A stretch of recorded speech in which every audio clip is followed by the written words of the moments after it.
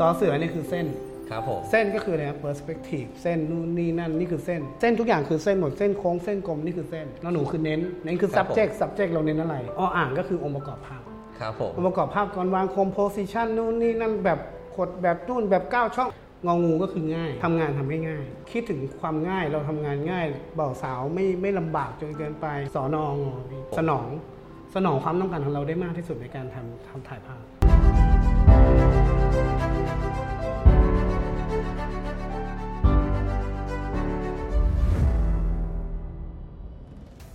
สวัสดีครับผมปิ๊ดนะครับและนี่คือรายการ Depth of Field รายการถ่ายภาพที่ทุกคนสามารถถ่ายตามได้วันนี้เราอยู่ในช่วง Inspiration นะครับผมอยู่กับคุณเอิร์ธเป็นช่างภาพ Pre-Wedding ที่มีชื่อเสียงมากในตอนนี้นะครับงานดารางานเซเลบหลายๆงานนี่ต้องแกเลยนะครับคุณเอิร์ธครับแรงบันดาลใจในการถ่ายภาพของคุณเอิร์ธคืออะไรครับผมแรงบันดาลใจของผมนะครับเริ่มจากตอนก่อนหน้านี้ครับผมได้รับบีฟอยู่งานหนึ่งซึ่งผมไม่เคยถ่ายพรีเวดดิ้งมาก่อนเลยแต่ว่าด้วยความที่ว่าที่บ้านเนี่ยเป็นเวดดิ้งก็เลยคุกคีกันมาแล้วก็มีความรู้ประมาณหนึ่งครับผมนะครับก็เลยได้รับบีฟมาจากที่บ้านนี่แหละให้ไปถ่ายงานพรีเวดดิ้งงานหนึ่งซึ่งเป็นลูกค้าชาวจีนครับผมแล้วก็โจทย์ก็คือว่าถ่ายให้เหมือนพี่เก่งก้าวโจทย์แรกของผมถ่ายไงก็ได้ให้เหมือนพี่เก่งก้าวซึ่งแบบว่าผมแบบไม่ได้เก่งขนาดนั้นก็เลยถ่ายผมไม่รู้หรอกว่าผลงานออกมาเหมือนหรือไม่เหมือนแต่ผมรู้สึกว่าเฮ้ยมันมีความสุขอะจากที่เราเคยถ่ายงานอื่นมามันมีความสุขมันได้เห็นรอยยิ้มมันได้อะไรหลายๆอย่างมันทำให้เราแบบรู้สึกว่า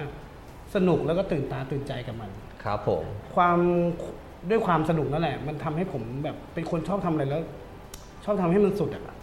ผมก็เลยฝึกตัวเองทำมันขึ้นมาแรงบันดาลใจสำหรับผมก็คือการเห็นแบบรอยยิ้มเห็นความสุขที่เราเห็นอยู่ตรงหน้าเห็นแล้วมันแบบ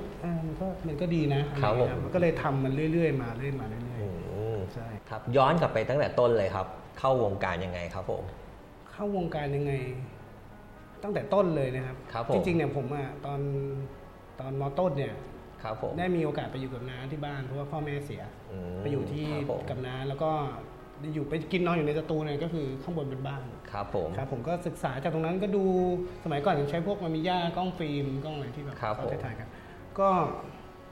ก็อยู่หลังกล้องครับศึกษาดูไม่เคยได้ขึ้นไปยืนบนกล้องไม่มีโอกาสนั้นเลยเพราะว่าถ้าขึ้นไปจะโดนช่างภาพเอ็ดยุคนั้นช่างภาพจะแบบห่วงกล้องกันนิดนึงเพราะว่ามันเป็นฟิล์มมันเสียไม่ได้ครับผมใช่ครับก็เลย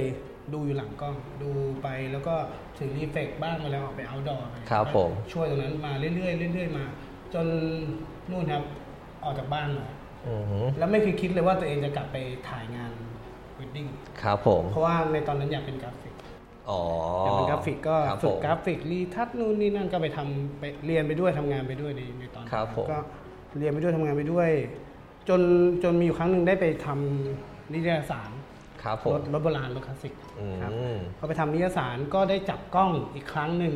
ซึ่งปกติจับแต่คอมจับแต่เมาส์ก็ได้จับกล้องเพราะว่าถ่ายพวกรถพวกงานอีเวนต์ต่างๆไม่มีความรู้อะไรเกี่ยวกับกล้องเลยรู้แค่ว่ามันเอาไว้ถ่ายรูปครับผมครับก็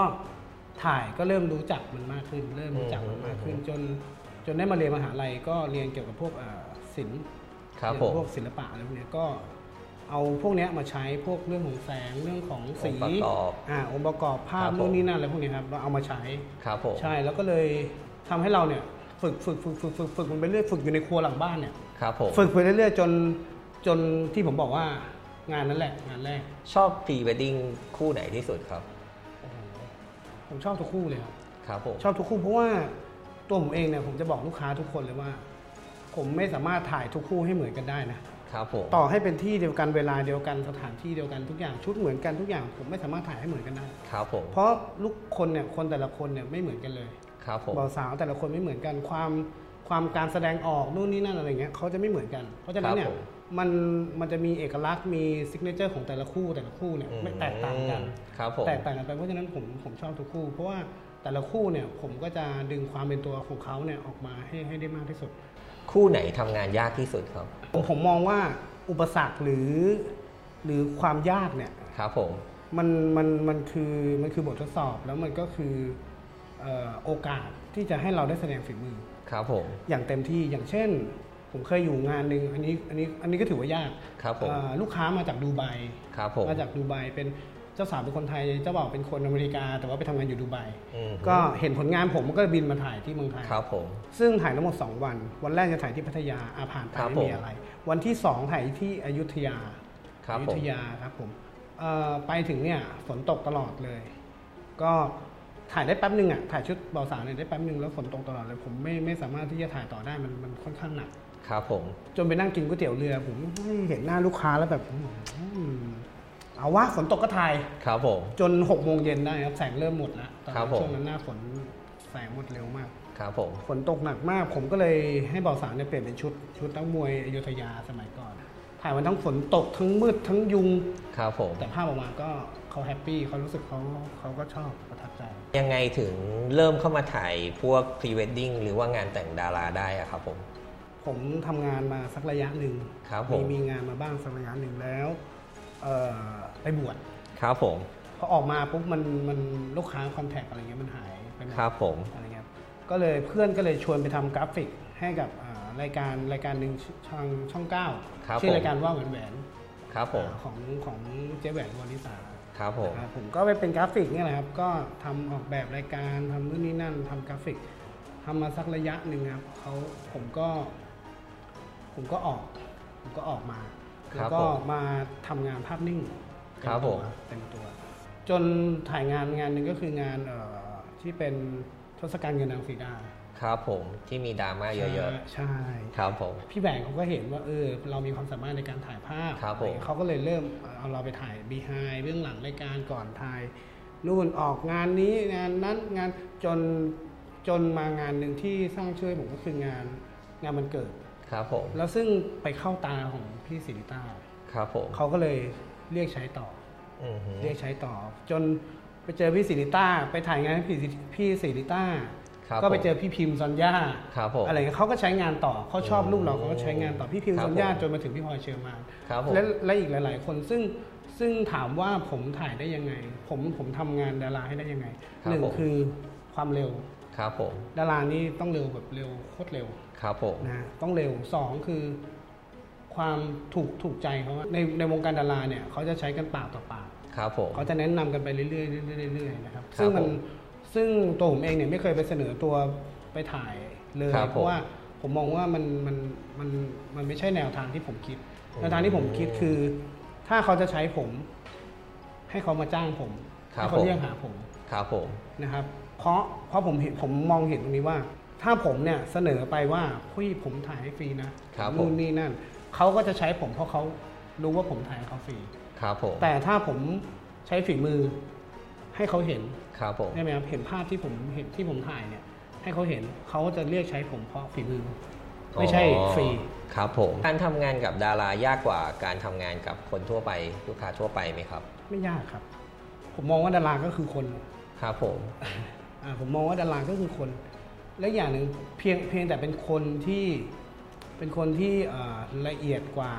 ครับผมแล้วก็ต้องใช้ความเร็วในการทำภาพครับผมถ้าเป็นไปได้จบหลังกล้องได้ยิ่งดีสำหรับผมเนี่ยผมจบหลังกล้องเลยแล้วก็ส่งเดี๋ยวนั้นเลยตอนนี้มีรายการของตัวเองด้วยใช่ไหมครับผมใช่ครับผมรายการเป็นรายการ Wedding Inspiration ครับผมทำไมอยู่ดีๆถึงเริ่มมาทำรายการนี้ขึ้นมาครับผมมองเห็นเรื่องของแรงบันดาลใจครับผมอย่างตัวผมเองเนี่ยผมอยู่มาได้ก็ด้วยแรงบันดาลใจด้วยอินสปิเรชันที่แบบว่าทุกคนรอบๆตัวผมสร้างขึ้นมาให้ผมก็เลยมองว่าผมอยากแชร์เรื่องราวที่เป็นแรงบันดาลใจของใครแต่ละหลายคนทุกคนมีสตอรี่ไม่เหมือนกันถ้าเราเอาเรื่องพวกนี้มาแชร์ให้ทุกคนได้เรียนรู้ได้สัมผัสเขาก็จะได้แบบอย่างคนไหนที่แบบกำลังท้ออยู่คนไหนที่หมดแพชชั่นผมเคยเจอแบบน้องที่แบบว่าทักมาแบบเฮ้ยพี่ผมหมดแพชชั่นในการทำงานว่ะครับผมก็จะแนะนำว่ามันเป็นอย่างนี้นะเฮ้ยมึงอย่างนี้นะลองไปดูคนนี้ไหมเนี่ยเขา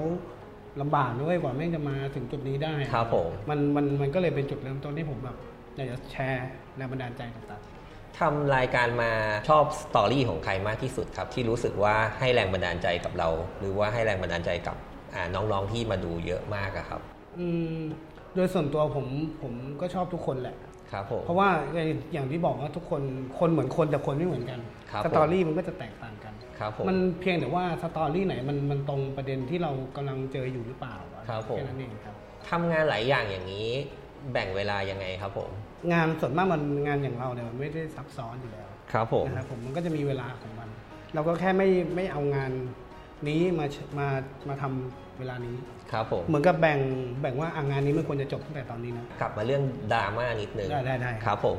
ตอนสมัยงานทศกัณฐ์ครับเวลามีคนคอมเพลนเรา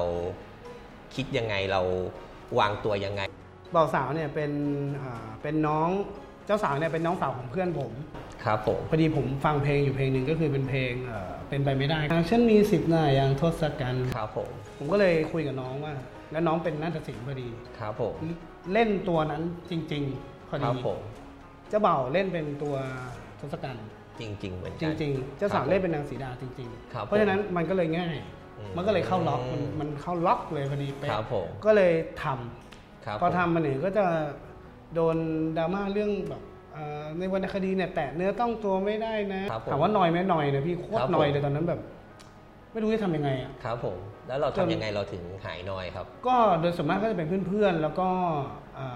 คนที่รู้จักเราเนี่ยเขารู้ว่าเรายังไงเขาก็จะแบบว่าเฮ้ยพี่ไม่ต้องซีเรียสนะนู่นนี่นั่นให้พี่มันเป็นเรื่องปกติคือมันพี่คิดดูนะพระพุทธเจ้าอ่ะครับผมพุทธเจ้าไม่ยังมีคนเกลียดมีคนรักเลยครับผม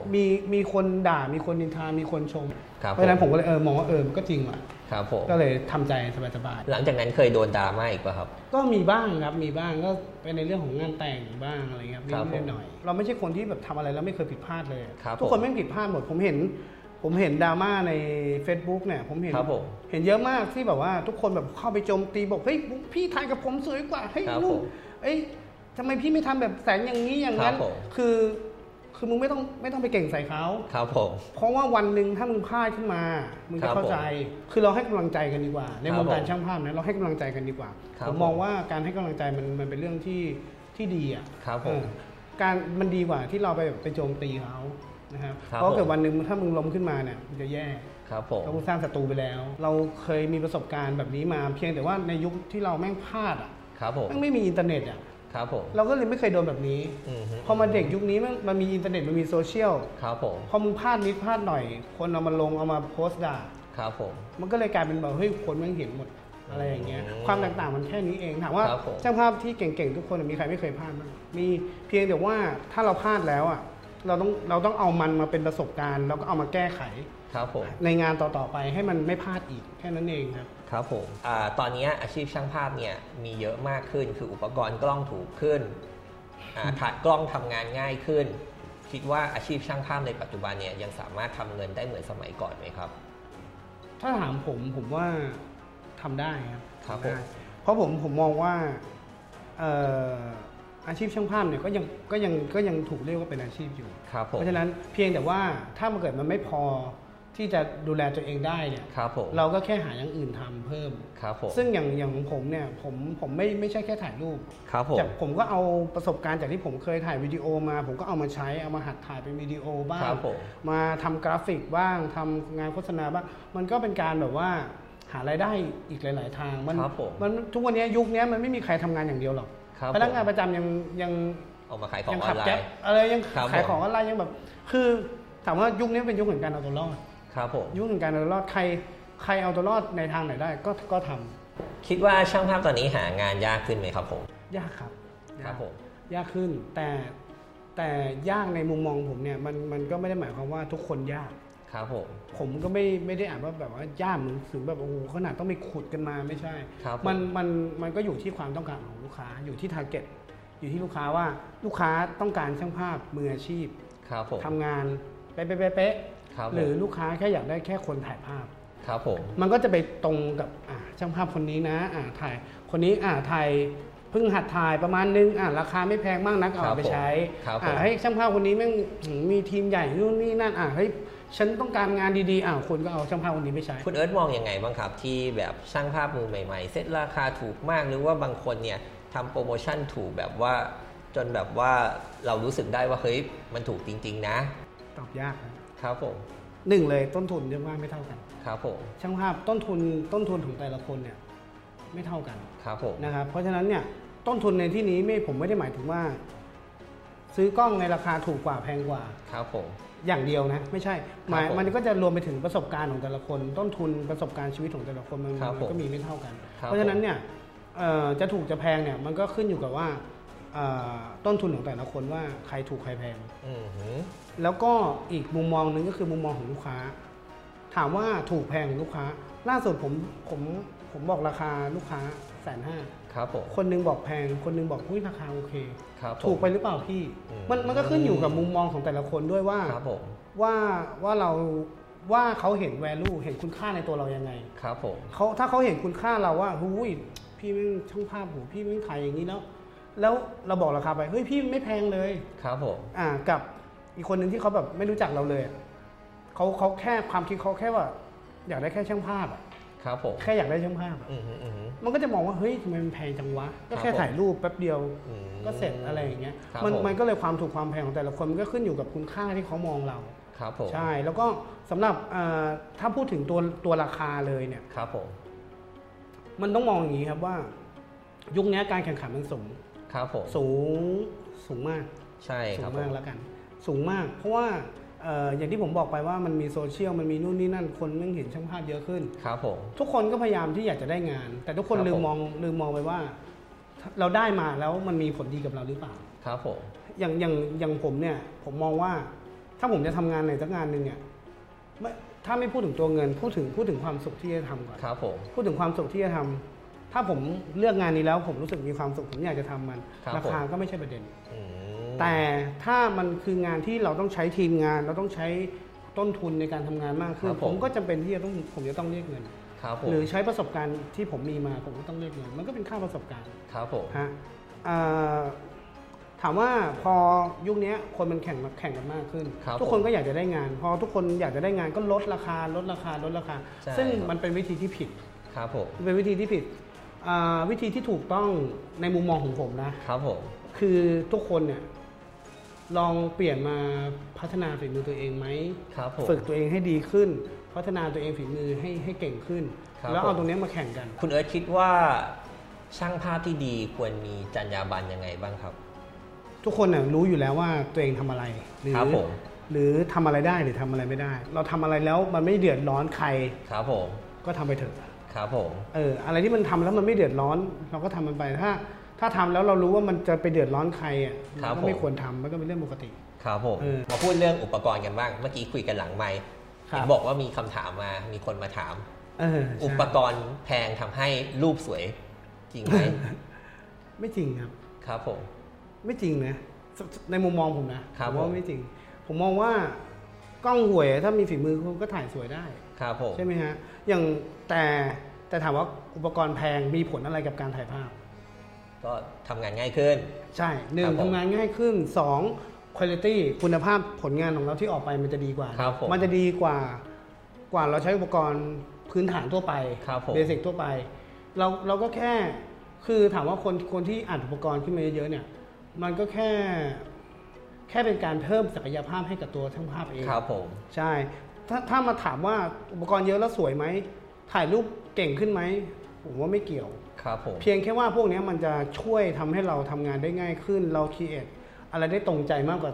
ที่เราเคยไม่มีถ้าเราไปยึดติดอุปกรณ์มากเกินไปก็ไม่ดีนะเพราะว่าบางทีเนี่ยการที่เราเจออุปสรรคใดๆที่เราไม่สามารถใช้อุปกรณ์นั้นๆหรือเราลืมหรือเราอะไรขึ้นมาเนี่ยเกิดอุบิเหตุขึ้นมาเนี่ยครับผมถ้าเราไปยึดติดอุปกรณ์เราก็จะทำงานต่อไม่ได้เคยไหมมีลูกค้าทักมาถามว่าทีมพี่มีกล้องอะไรบ้างครับมีครับพี่ครับผมเราอธิบายเขายังไงอะผมไม่ตอบครับผมไม่ตอบผมว่ามันไม่ใช่เรื่องที่ต้องมาตอบอะเขาก็แค่อยากรู้แล้วถามว่าแล้วรู้ไปทำไมอ่ะครับผมมันไม่ได้มีประโยชน์อะไรเลยคิดว่าจริงๆแล้วลูกค้าถ้าเคสประมาณนี้ลูกค้าควรถามช่างภาพว่าอะไรมากกว่าครับแทนที่จะถามเรื่องอุปกรณ์อันดับแรกก็คือ1ก็คือคุยกันในเรื่องของรายละเอียดที่จะได้ก่อนราคานู่นนี่นั่นคุณลูกค้าจะได้อะไรบ้างเสร็จปุ๊บมันเป็นหน้าที่เราแล้วไม่ใช่หน้าที่ลูกค้าที่ต้องมาถามเป็นหน้าที่เราที่เราจะต้องถามลูกค้าครับผมพี่จัดงานที่ไหนแขกกี่คนอะไรยังไงแล้ว สถานที่ที่ไหนแสงเป็นยังไงเราต้องวิเคราะห์ทุกอย่างให้เขาแล้วเราก็วางแผนขาดเหลืออะไรพี่บอกผมนะครับผมนู่นนี่นั่นไฟพี่พี่สถานที่นี้เหรอผมว่าพี่ควรเพิ่มไฟตัวนี้นะไฟพานะพี่ควรตรงนี้นะเพื่อเวทีเขาไม่มีไฟหรือพี่ควรจะจ้างทีมไฟออกเข้ามาเพิ่มนะครับตรงนี้ไอ้ไฟสีบางทีถ้าใช้แล้วมันไม่มีประโยชน์เลยพี่ไม่ต้องไปซื้อเพิ่มก็ได้เดี๋ยวทีมไฟด่าซึ่งเราต้องเป็นคนบอกเขาว่าเขาควรจะทำอะไรต่อหลังจากได้เราไปแล้วครับผมพี่มีพิธีกรหรือยังไม่เป็นไรถ้าไม่มีงบตรงนี้ไม่เป็นไรพี่เดี๋ยวผมช่วยดูนู่นนี่นะพี่รายละเอียดพิธีเป็นอย่างนี้ครับผมเราต้องเป็นคนบอกเขาใช่ไม่ใช่ให้เขารอให้เขามาถามเราอยากฝากอะไรถึงช่างภาพใหม่ที่กำลังเข้าวงการบ้างครับสำหรับช่างภาพนะครับที่ช่างภาพน้องๆเพื่อนๆพี่ๆเนี่ยอยากจะแบบว่าอยากที่จะพัฒนาฝีมือตัวเองอยากจะที่อะไรเนี้ยผมแนะนำในเทคนิคของผมก็คือการดูรูปดูรูปให้เยอะอย่างน้อยวันหนึ่ง10 ใบอย่างน้อยวันหนึ่ง10 ใบหาช่างภาพที่สามารถเป็น reference ให้เราได้ดูมันทุกวันศึกษามันทุกวันและอย่าอยู่ที่เดิมเกินไปต้องเปิดใจให้กับหลายๆแนวที่เราอาจจะไม่ชอบหรือเราอาจจะ หรือเราอาจจะไม่คุ้นชินกับมันเปิดใจรับมันเข้ามาในที่นี้เนี่ยรับมันเข้ามาผมไม่ได้บอกให้ก๊อปผมไม่ได้บอกให้ก๊อปทุกอย่างที่เป็นเขามาเป็นเราไม่ใช่ผมกำลังจะบอกว่าให้เอาทุกอย่างที่เราศึกษาที่เราดูที่เราวิเคราะห์มาเนี่ยเอามาเป็นตัวเราเอามาผสมผสานให้มันเป็นตัวเราอย่างเช่นถามว่าการดูรูปมันมีผลยังไงกับการทำงานอย่างเช่นผมกำลังจะไปสถานที่หนึ่งอย่างเช่นที่ผมไปล่าสุดเดี๋ยวจะไปเหมือนที่วิเชษเพราะเนี่ยเวียดนามบานาฮิลกำลังคิดตอนนี้กำลังผมใหม่มากผมไม่เคยไปเหยียบเลยประเทศนี้ประเทศนี้ในที่ตรงนี้ไม่เคยไปเลยไม่รู้ได้ว่าอะไรจะเกิดขึ้นกับผมบ้างผมไปทั้งหมด3 คู่สิ่งที่ผมนึกได้ตอนนั้นก็คือผมต้องดูรูปพี่วิเชษผมดูรูปพี่วิเชษผมก็ดูเขามุมนี้เสร็จปุ๊บผมดูรูปพี่พิเชษจนรู้สึกว่าเราดูหมดแล้วผมก็ไปเซิร์ชหาช่างภาพของเวียดนามทีมตรังอะไรสักอย่างชื่อทีมอะไรผมจำไม่ได้ผมอ่านแล้วซึ่งผมก็ไปดูแล้วผมก็ศึกษามันมีมุมนี้วันแรกที่ผมไปถึงผมสั่งให้ลูกน้องผมเนี่ยเดินให้ทั่วแล้วมึงหามุมนั้นให้เจอหาให้เจอพี่มันเป็นมุมที่แบบมันคาดไม่ถึงจริงๆมุมที่แม่งถ่ายออกมาแล้วสวยมันคาดไม่ถึงเพียงแต่ว่าถ้าเราศึกษามันเราเข้าใจมัน อย่างเจอในบังเอิญก็มีเพียงแต่ว่าเราต้องศึกษามันก่อนเราต้องดูรูปเราต้องศึกษาวิเคราะห์แสงทุกอย่างดูรูปในความหมายของผมไม่ใช่แค่เปิดรูปมาสวยสวยไม่ใช่ดูรูปในความหมายของผมคือ1 รูปเนี่ยมันมีอะไรบ้างแสงการท่าโพสคอมโพสิชันสถานที่ทุกอย่างมันคือองค์ประกอบเดียวที่อยู่ในรูปนั้นแต่สำหรับในมุมมองของช่างภาพอย่างเราเนี่ยมันสามารถแตกออกมาเป็นเยอะเลยสารพัดเลยเพราะนั้นเนี่ยเราวิเคราะห์มันแล้วเราเอามาปรับใช้ให้มันตรงกับสิ่งที่เรากำลังจะทำในนั้นก็คือ1ก็คือต้องมีการเตรียมความพร้อมดูรูปให้เยอะถ้าสมมติว่าที่ตรงนั้นเราเคยตันไหมถ่ายอยู่แล้วตันเคยครับผมนั่นแหละครับพวกนี้มันจะมาเติมช่องว่างที่มันตกล่องช้างไปอย่างสมมุติเราถ่ายอยู่เราชิบหายไปเลยว่ะชิบหายแล้วกูแต่เราเมื่อวานเราดูรูปนี้มาเราใช้วิธีนี้